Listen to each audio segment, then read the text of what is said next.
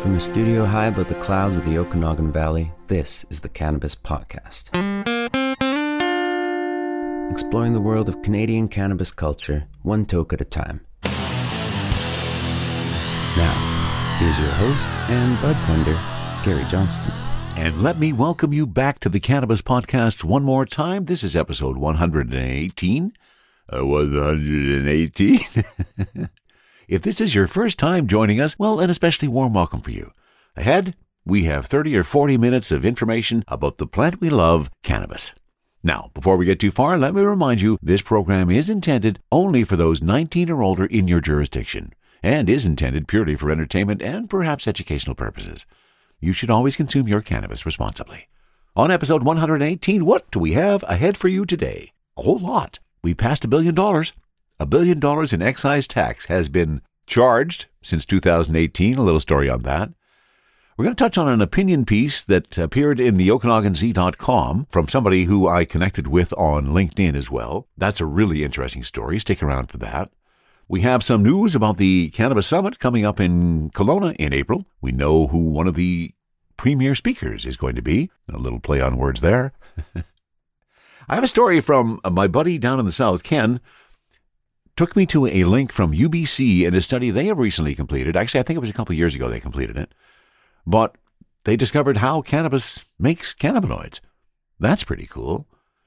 And I have a story on tolerance breaks.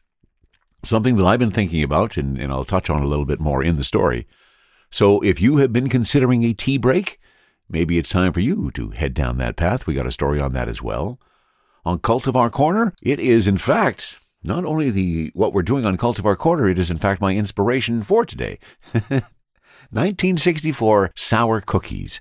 1964, a division of the folks at Simply Bare, and really nice weed coming out of there, and sour cookies, no exception to the rule. All of that and more on episode 118 of the Cannabis Podcast. And before we get too far along, as usual, let me thank you for being a listener. I also want to thank a couple of other special people. Tony has joined the community on Patreon. Thanks, Tony, along with Rob. Thanks for both being there. I appreciate it. Thanks to Kevin and Jordana, who connected through buymeacoffee.com. Always appreciate that. And I wanted to give a shout out to all the hard-working cannabis reps who are listening. And I know there's a lot of you. I appreciate you being here. I'm glad you and I can spend some time on the road together.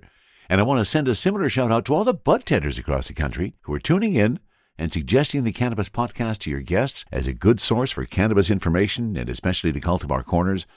You know, together we are building a fabulous community centered on that precious cannabis plant that we so love, and we're doing it one toke at a time. Thanks for being here. To our first story. And for that, we're going to mjbizdaily.com, where we have visited a lot, and a lot of the times we find the stories written by Matt Lamers. And guess what? Matt wrote this story as well. The Canadian government's cannabis duty surpasses $1 billion since 2018. The milestone comes as executives hope the government offers relief on the fee and excise regime it imposes on the industry amid mounting job and financial losses. According to the Canada Revenue Agency, the federal government assessed approximately $862 million in total duty on cannabis products between 2018 and 19 and 2021 fiscal years, most of which has been shared with provinces and territories. The CRA has yet to publish comparable figures for the 2021-22 financial year. But the most recent public amounts, which detail the government's expenses and revenues, show the federal government received revenue from the cannabis levy worth $160 million that year, bringing total duty since 2018 to a minimum of $1.02 billion. Yikes. By product segment, dried fresh cannabis accounted for the lion's share of the duty assessed by the federal government. For the fiscal years covering the period 2018 to 21, duty assessed on dried fresh cannabis made up 79.2% of the total. Cannabis extracts, including oil, accounted for 16.5% of the total duty. And duty applied to cannabis edibles did not start to meaningfully expand until the end of 2019-20 financial year, when the products were rolled out across Canada. Now, that is one of the things we are hoping to see some change in as they review the cannabis legislation. They've got to do something about the excise tax if this industry is going to survive. exploring the world of Canadian cannabis culture, one toke at a time. This is the Cannabis Podcast. I recently made an association on LinkedIn, which is pretty good for connecting with people in the cannabis industry. If you haven't gone there, or if you're not on there yet, I'm finding it fairly successful for that. And the person who I connected with was Noah Shopsowitz. Noah contacted me, let me know that he had had some previous discussions with my friend David Wiley over at the OkanaganZ.com. It fed him a couple of stories ideas. And guess what? Noah is the author of a special to the OZ in the latest version. And here is the story. This is from OkanaganZ.com. I'm mad as hell and I'm not going to take this anymore. That's a quote from Howard Beale from the movie Network. In this article by Noah Shopsowitz. Prime Minister Justin Trudeau has effectively turned $1 billion of positive cash flow in the legacy cannabis market into $1 billion in losses. And on the way, he's created another $1 billion of unrecyclable garbage waste. I call this retrograde economics. Not bad for a PM who used to be a math teacher. He has accomplished this by not curating an intuitive business roadmap, but rather a counterintuitive one. What do I mean? For example, water always flows downhill. That's intuitive. Everybody knows that. To make water flow uphill is counterintuitive. The first hurdle that the PM created for Canadians is supply-side economics. It is a term governments like to use. It is lazy thinking. Understanding that there already was huge demand for cannabis, the Liberals only focused on how to create the buzz for legal weed. This drove his political green rush tactics and gave an illusion of prosperity and opportunity. No sound business roadmap was proposed, just promises that resonated at the polls. They drove Trudeau's success. What Canadians really did not understand is that his high school economic policy blocked the major pharmacy groups like Shoppers Drug Mart, London Drugs, and Rexall, which combined would have offered over 5,000 retail locations, seasoned supply chain management and finance. His government used Bill C-45 to kill the national chains, as it did not represent a large enough voting population. It was blatantly irresponsible, in my opinion, for the government of Canada to completely bullshit their citizens and put our economic well-being at risk. The years of job losses and hundreds of millions of dollars of losses is the result. Canopy Growth has become the poster child of the PM's wayward thinking. Does anyone remember retired Senator Art Eggleton, once the chairman of the Standing Senate Committee on Social Affairs, Science and Technology? He was the point person making recommendations to the government on the Cannabis Act. Eggleton is a very nice person and was previously the longest-running mayor of the city of Toronto. I had a brisk email exchange and some phone calls pre-legalization with him that ended badly. I asked Eggleton why the legislation was silent on sustainability of packaging. That was my business focus. Now, this is not a quote, but my impression is that the need to hurry up on the implementation of cannabis reform meant no time for innovation. In fact, no time to consider sustainability that could have been drafted into Bill C-45. What it also might have meant, now that I can see in retrospect, is that Canadian relations with China could be greatly improved, as almost 100% of the packaging goods used for Canadian cannabis are sourced there. What does that mean? It means our good money is being sent to China. Not good for Canadians, but great for a government that would one day need to borrow back those dollars. Let's thank the PM for a few more gaffes. Originally, BC 45 pointed to the Consumer Packaging and Labelling Act, established in 1970, that was sufficient for every consumer good that was sold in Canada. It is suffice to say that the Act has adequately protected consumers. In the Act, labels are to be affixed to the packages. That would include shrink-wrap labels that are widely in use. If a shrink-wrap label is used, then it can be removed and disposed of. Today, there are an abundance of biodegradable shrink-wraps available. Amendments to Bill C-45 have removed this opportunity for Canadians and replaced it with a law that requires labels to be stuck on with an adhesive. Often these adhesives are not recyclable. That makes the packaging not recyclable. Further, if there is a paper label stuck on a plastic package, then even if the plastic is recyclable, then the result will have black carbon specks when the paper is heated. This remade plastic may be good for railway ties or park benches, but surely it would never be suitable for consumer goods. That means that almost 100% of packaging used for cannabis in Canada is non-recyclable and must go into landfill. Way to go, Health Canada, in protecting Canadians. The only people being protected are themselves and the Liberal government headed by Trudeau. One last item. Why is cannabis not selling well at retail? That should be a logical question to ask these days, after Canopy Growth dumped Tokyo Smoke, once the darling of Canadian cannabis retailing. Sorry to say, retailing never fit the government's supply-side economic model, and the budget will balance itself? Who said that? Machiavellianism took control of the Canadian cannabis industry and threw all intuitive business methods out. It created the unsustainable economic and social reality we are experiencing today in the Canadian cannabis marketplace. And that article, written by Noah Shopsowitz, a graduate architect and Canadian business person chosen by the Liquor Control Board of Ontario over 400 other applicants to modernize their retail stores as manager of store design in the mid-1990s. Their team worked through many of the problems that face the Canadian cannabis marketplace today. Shopsowitz was mentored by the late Don Watt, the genius who created Loblaws and No Name. And thanks for that article, Noah. It raises a lot of good questions, and let's hope we can soon find some better answers. We've already told you about the 2023 Cannabis Conference that's happening here in Kelowna. Well, the Retail Cannabis Council of BC and BC Craft Farmers Co-op are excited to announce the first keynote speaker for that 2023 BC Cannabis Summit. The Deputy Premier of British Columbia, the Honourable Mike Farnworth. He's also the Minister of Public Safety and Solicitor General, and he will be in attendance. The second annual BC Cannabis Summit, scheduled to take place April 21 to 23 on the traditional unceded territory of the Syilx Okanagan people in Kelowna. We know Minister Farnworth understands the significant potential for BC's craft cannabis sector to generate thousands of clean, green jobs in all regions of the province, said BC-CFC President Tara Kirkpatrick. We also know how excited the minister will be to hang out with the best craft cannabis farmers, processors, and independent retailers in the world. We hope many other BC sector leaders and elected officials will join us lakeside in Kelowna this spring. Looking forward to that. I have my ticket. If you're in the area and you're planning to attend, you should probably get your ticket soon.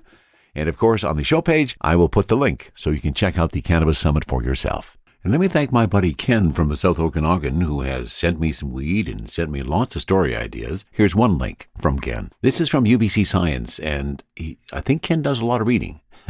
He finds all of these fantastic studies. This one was from August of 2022, but I think still has relevance. Researchers have ID'd the high-efficiency hacks cannabis cells use to make cannabinoids. For the first time, plant biologists have defined the high-efficiency hacks the cannabis cells use to make cannabinoids, THC or CBD. Although many biotechnology companies are currently trying to engineer THC-CBD outside the plant in yeast or cell cultures, it is largely unknown how the plant does it naturally. This really helps us understand how the cells in cannabis trichomes can pump out massive quantities of tetrahydrocannabinol, THC, and terpenes, compounds that are toxic to the plant cells at high quantities without poisoning itself, says Dr. Sam Livingston, a botanist at the University of British Columbia who led the research. This new model can inform synthetic biology approaches for cannabinoid production in yeast, which is used routinely in biotechnology. Without these tricks, they'll never get efficient production. For centuries, humans have cultivated cannabis for the pharmacological properties that result from consuming its specialized metabolites, primarily CBD and terpenoids. Today, production within Canada's $2.6 billion a year cannabis industry largely relies on the biological activity of tiny cell clusters, called glandular trichomes, found mainly on the plant's flowers. The study reveals the macroenvironments in which THC is produced and transported in cannabis trichomes, and sheds light on several critical points in the pathway of making THC or CBD within the cell. Dr. Livingston and co-author Dr. Lacey Samuels used rapid freezing of cannabis glandular trichomes to immobilize the plant cellular structures and the metabolites in situ. This enabled them to investigate cannabis glandular trichomes using electron microscopes that revealed cell structure at the nano level, showing that the metabolically active cells in cannabis form a supercell that acts as a tiny metabolic biofactory. Until now, synthetic biology approaches have focused on optimizing the enzymes responsible for making THC-CBD, like building a factory with the most efficient machinery to make as much product as possible. However, these approaches haven't developed an efficient way to move intermediate substances from one enzyme to another, or from inside the cell to the outside of the cell where final products can be collected. This research helps to define the subcellular shipping routes that cannabis uses to create an efficient pipeline from raw materials to end products without accumulating toxins or waste products. For more than 40 years, everything that we thought about cannabis cells was inaccurate because it was based on dated electron microscopy, says Dr. Samuels. This work defines how cannabis cells make their product. It's a paradigm shift after many years, producing a new view of cannabinoid production. This work has been challenging, partly the result of legal prohibition, and also due to the fact that no protocol for the genetic transformation of cannabis has been published. Well, thanks for the leak, Ken. I appreciate that, and thanks to the authors of the study at UBC, and especially the primary head of who led the research, Dr. Sam Livingston, a botanist at the University of BC. And interesting, this is the beauty of this plant. 1964, Dr. Ralph Meshalom in Israel discovered the THC molecule, and here we are, 2023, and we may have figured out how that THC molecule is actually created in the little factory that does it, inside those wonderful little trichomes that we talk about all the time. And that's a pretty fascinating story. THC, CBD, terpene profiles, what's in me? Oh, please explain to me. Go to the corner, oh yeah. Go to the corner, please explain this stuff to me. On Cultivar Corner today, we're heading back to the Fraser Valley. A division of the Simply Bare company, which is owned by Rubicon. They have a number of different divisions, and today we're talking about 1964. Now, you may be asking, what's the relevance of 1964? Well, if you remember your history lessons, 1964 was the year that a professor in Israel named Ralph Meshalom discovered the THC molecule. And here we are, almost 50 years later? Actually, almost 60 years later. And we're still discovering things about THC that we wish we knew about. That's where the impetus for the name of 1964 comes from. And let's give you a sense of what they do at 1964. The Cultural Revolution of the 60s broke down old-fashioned stereotypes and supplied a new vision for how people could live. In 1964, Professor Meshalom discovered the organic compound THC. Whilst it took nearly 60 years from its discovery to its legalization, the spirit of exploration has only grown stronger. And today, the spirit of 1964 is supplied by our team of pioneers who grow quality craft cannabis in the Fraser Valley of British Columbia. Now, the one disappointing factor of the 1964supplyco.com website, there's nothing under products. So I had to get the product information from other sources, which is always available. And in fact, the source that I picked this up from today was the OCS out of Ontario, the Ontario Cannabis Store, and their selection for 1964 organic sour cookies. So let's tell you about this strain. This is a sativa-dominant, high-potency flower derived from the well-loved GSC, or Girl Scout cookies, and sour diesel lineages. With beautiful, bright purple leaves and glistening with crystal trichomes, its doughy yet sugary aroma is both sweet and sour. Grown in living soil, hang-dried for 14 days, and cold-cured. Definitely that sugary aroma. Unusual. I'm often, when I pull out a sativa, I'm expecting to smell some of that limonene in there. There's no limonene indicated on this guy in terms of the dominant terpenes. The THC on this is at 70. No, it's not. That would be amazing if the flower was at 70%. Who knows? We may reach that point. But this flower is at 28.8% THC. And the total terps, 2.37% terps, which explains a little bit of the aroma that I'm getting out of the jar. And I took them out of the bag that they come in, and I immediately put them into one of my nice glass jars where I store my cannabis. Always better for it. Now, I've got one of the really nice big buds that came out of this grouping. Let's get out the jeweler's loop, and let's take a peek at that nice big bud and see what's in store for us. They say that there's some purple in here. Let me see if I can identify some purple. Yeah, there's some purple notes. Very frosty. I'm finding a lot of the weed that I look at through the jeweler's loop of late, I really got to dive deep into the structure to find the trichomes, but this one, they're just sitting right on top. Very robust. Lots of nice aromas coming out of that. Mostly some fruitiness. And yeah, fruitiness and a little bit of sweetiness. What's responsible for that? The terpenes inside of this are osamine at 0.73%, farnesene at 0.66%, and transcaryophyllene at 0.20%. So there you go. That probably identifies why I've got the sweetness in there. Not only the osamine, but the farnesene. Nice big buds, really well cured. Obviously hang-dried, hand-trimmed. Nice job on it. Firm structure on the buds. I noticed as I broke them up to create my joints and to get the vaporizer ready, that does generate a little bit more aroma as you break those buds up. Leaves a little bit on your fingers to sniff throughout the rest of the day. And that is enough explanation. Let's get down to giving a try to 1964 Organic Sour Cookies. Looking for a nice sativa today. That's what this is, sativa dominant. Got a lot of stuff to do, and I'm hoping that this is going to be my impetus. 1964 Organic Sour Cookies and the joint.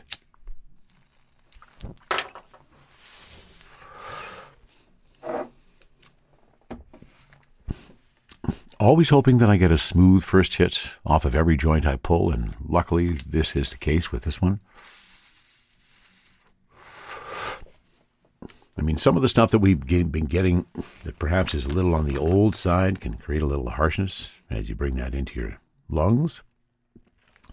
I'm just checking the package date on this guy, and I actually picked this up off of my Mendo, and the package date on this was October 5th, 2022. And I'm recording this on roughly the end of January 2023. So that would be 1, 2, 3, almost 4 months old. There wasn't a Bavita pack in the package. At least I don't remember there being one. There could have been one. Sometimes I forget about those. It was kept fairly fresh, though. Not too dry. It does not crumble at my fingers. Nice and smooth, and here come the happy eyes. I just love that. Oh, wow. Move over to the Crafty Plus, and we start to get some flavor on the sour cookies. Again, Girl Scout cookies and sour diesel is the lineage.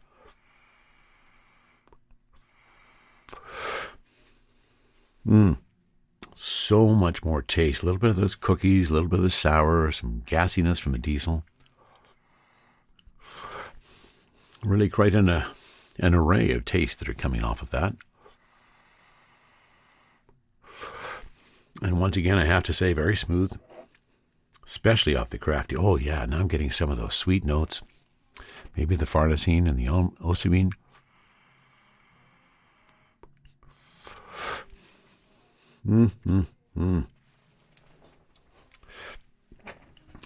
THC 28.8%, so in theory this should be giving me a pretty good buzz.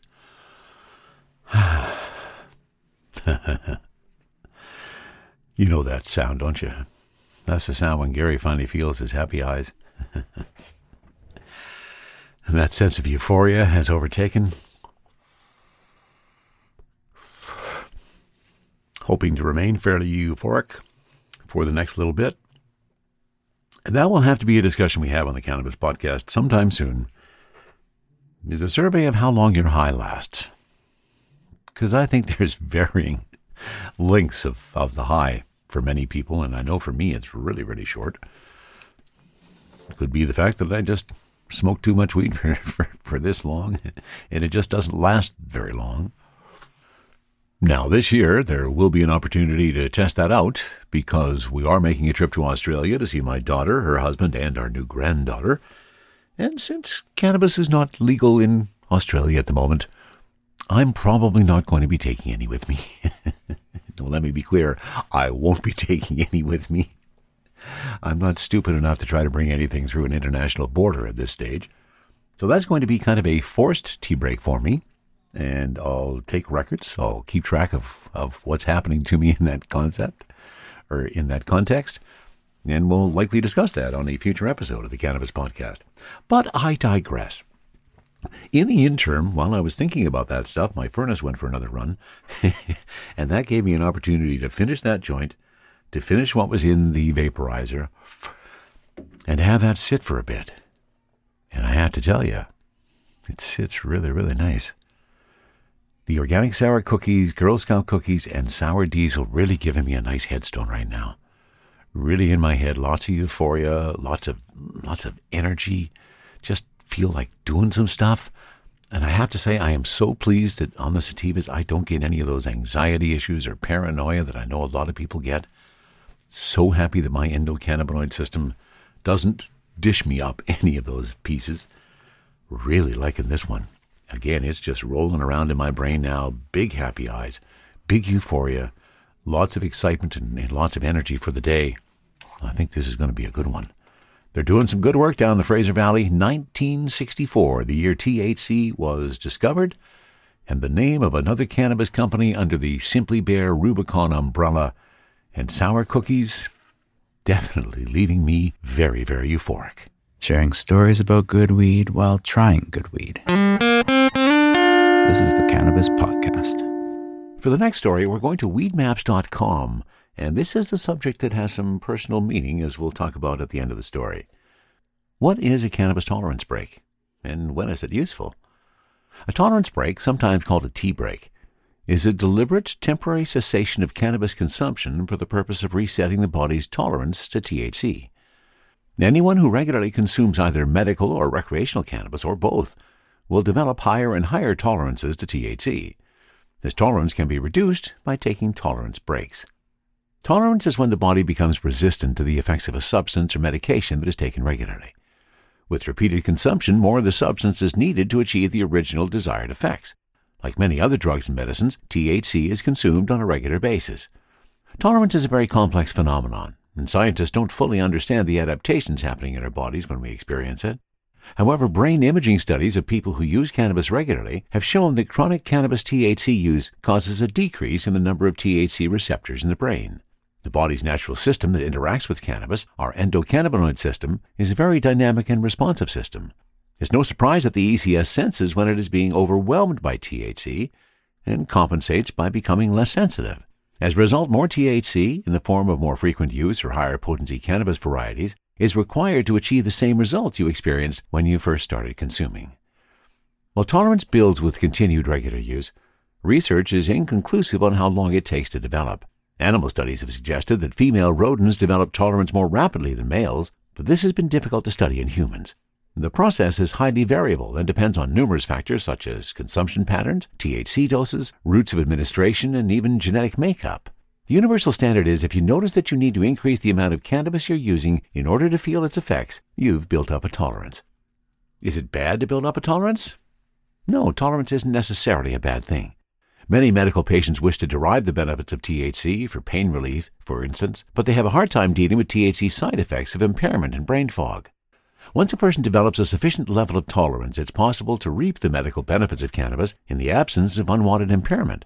Anecdotally, patients have reported that when they first starting out on cannabis therapy, they have success taking THC right before bed. By sleeping through the intoxication for a week or two, they're slowly able to incorporate small amounts of THC into their daytime routine, capturing medical benefits with minimal side effects. What are the benefits of a tolerance break? Tolerance breaks offer plentiful benefits with little effort. Moderating cannabis consumption by taking regular breaks is a good strategy for minimizing the risks of consuming too much THC. In the ECS, THC activates CB1 receptors in the brain's reward pathway, which triggers neurological responses that increase the likelihood a person will use cannabis again.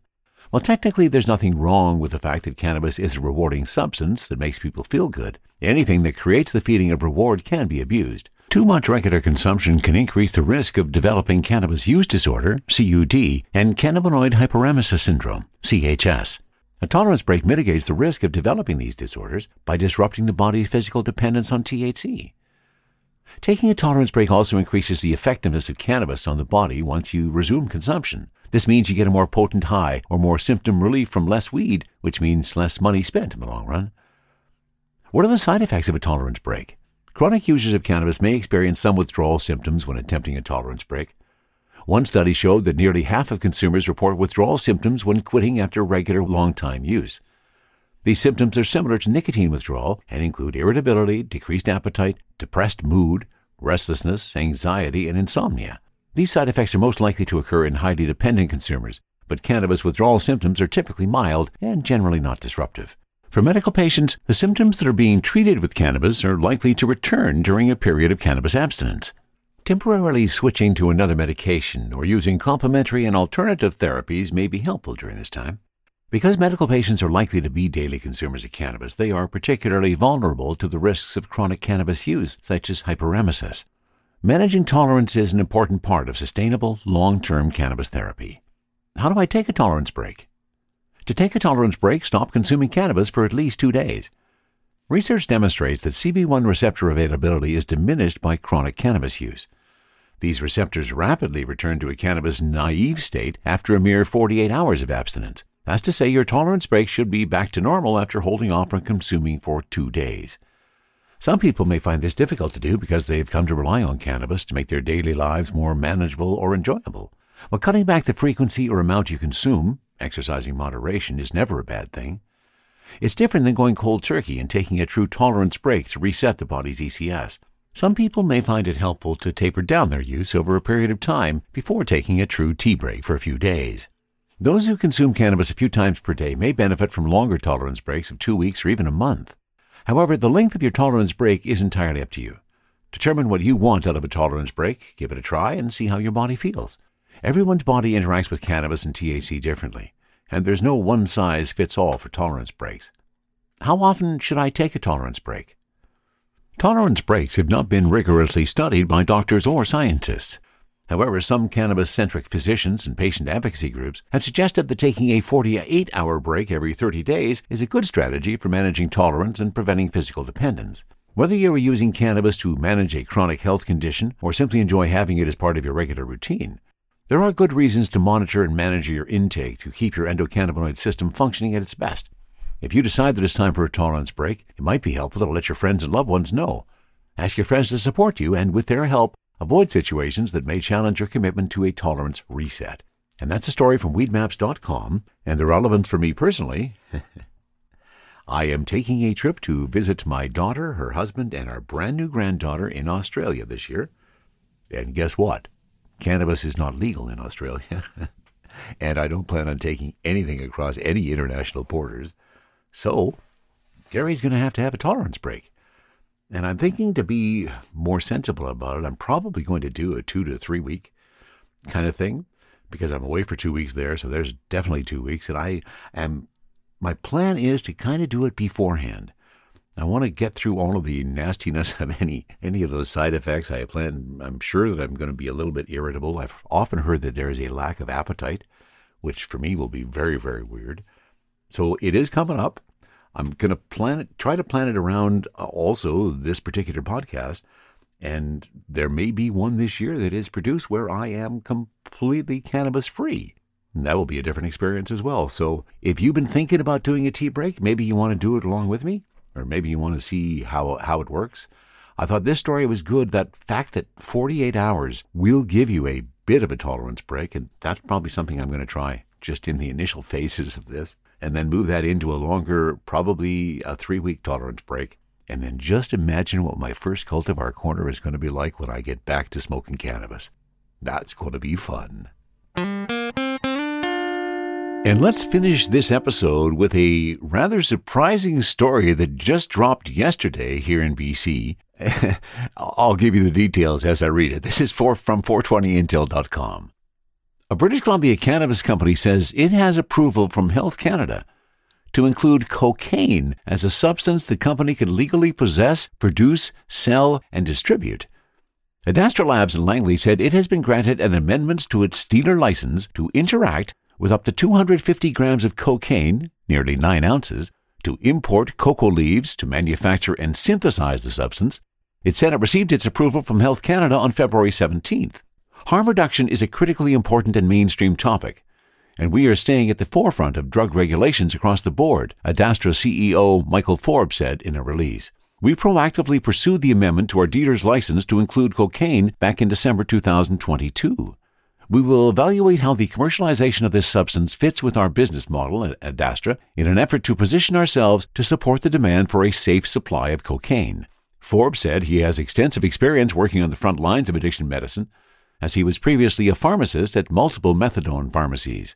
He also piloted a needle exchange program at the direction of the Center for Disease Control and Prevention around a decade ago. The company said it also is allowed to possess, produce, sell, and distribute up to 35 ounces of psilocybin and psilocin. On Thursday, Global News asked PC Premier David Eby for his thoughts on Health Canada's decision to make the amendment for the Langley-based lab. Eby was shocked to hear the news. The short answer is that I was astonished by this announcement, Eby said. I understand that this company has indicated Health Canada has given them some kind of authorization. It's not part of our provincial plan. If Health Canada did in fact do this, they did it not only without engaging with the province, but they did it without notice to us. We will get answers for British Columbians about this. This is not part of our initiative, and we'll make sure British Columbians get the answers they deserve about this. BC Liberal leader Kevin Falcon spoke about the Health Canada decision on Thursday. Thursday, we had a very important discussion that should worry British Columbians, and that is a company issued a press release about how excited they are for the commercialization of the sale of cocaine in BC, Falcon said during media availability. As we've said from the beginning, the decriminalization program that the NDP is rushing headlong into, our comment is that there is effective decriminalization for amounts of 2.5 grams or less, which the police chief told me, and I agree.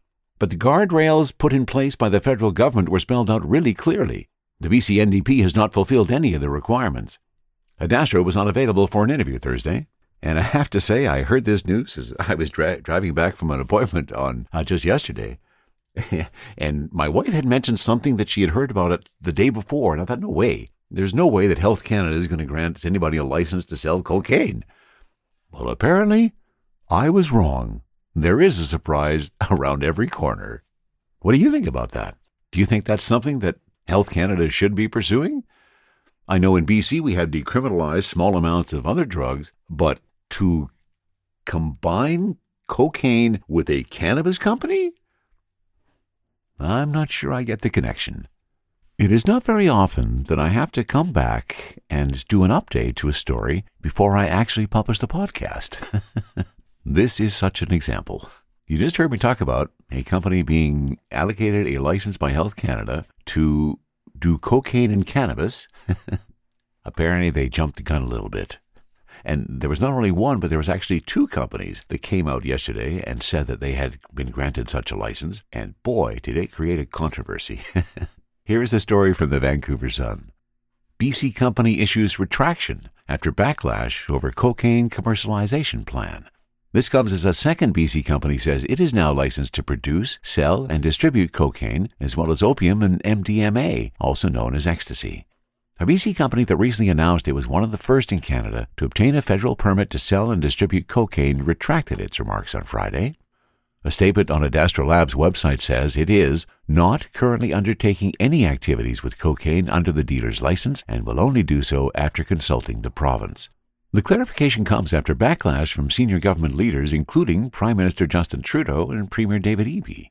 Trudeau said Friday that Ottawa was working very quickly with the Langley-based company to correct the misunderstanding caused by its statement, which appeared to disclose it was looking to commercializing cocaine as part of its business model. The statement comes a month after BC became the first Canadian province to decriminalize adult possession of up to 2.5 grams of cocaine, opioids, amphetamines, and ecstasy in a 3-year pilot project. Eby criticized the cannabis company's release of information, telling reporters Friday it significantly misrepresented the nature of the license. The Premier also said he was astonished to learn Health Canada had granted Adastra the license to produce cocaine in the first place. The BC government has not been engaged at all by Health Canada, let alone notified that this had happened. Health Canada says while Adastra Labs is allowed to produce cocaine with the license, it is for scientific and medical purposes only. If the strict requirements are not being followed, Health Canada will not hesitate to take action, which may include revoking the license. The first BC company to be granted a federal license to produce cocaine, Victoria's Sunshine Earth Labs, said it has hopes it will be able to assist medical professionals and researchers who seek to expand the scope of the strategy. We defer to specialists in this area to determine the specifics of how this could be implemented, and do not engage in promoting or launching safer supply initiatives, Sunshine Labs told Post Media in a statement on Friday. When asked if he thinks government policy should evolve to allow companies to sell cocaine to the public, Eby told reporters Friday, No, I don't.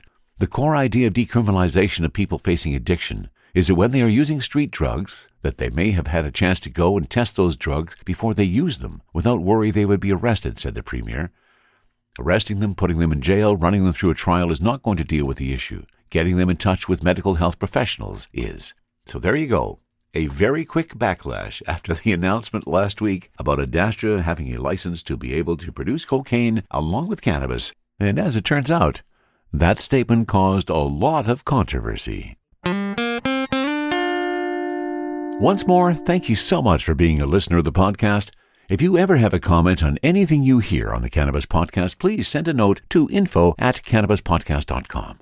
If you would like to support the podcast in other ways, there are a couple of paths you can take. You can go to buymeacoffee.com/cannabispodcast, and if you feel so inclined, you're welcome to buy me a doobie. Or you can become a patron on Patreon, like Tony and Rob. The links are at the top right on the show page, or you can find it at cannabispodcast.com as well.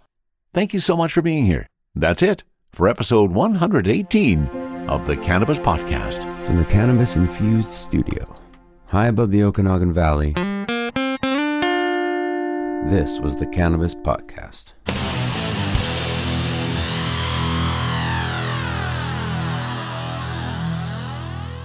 Thanks for listening to today's show. To check out more great cannabis podcasts, go to podconnects.com.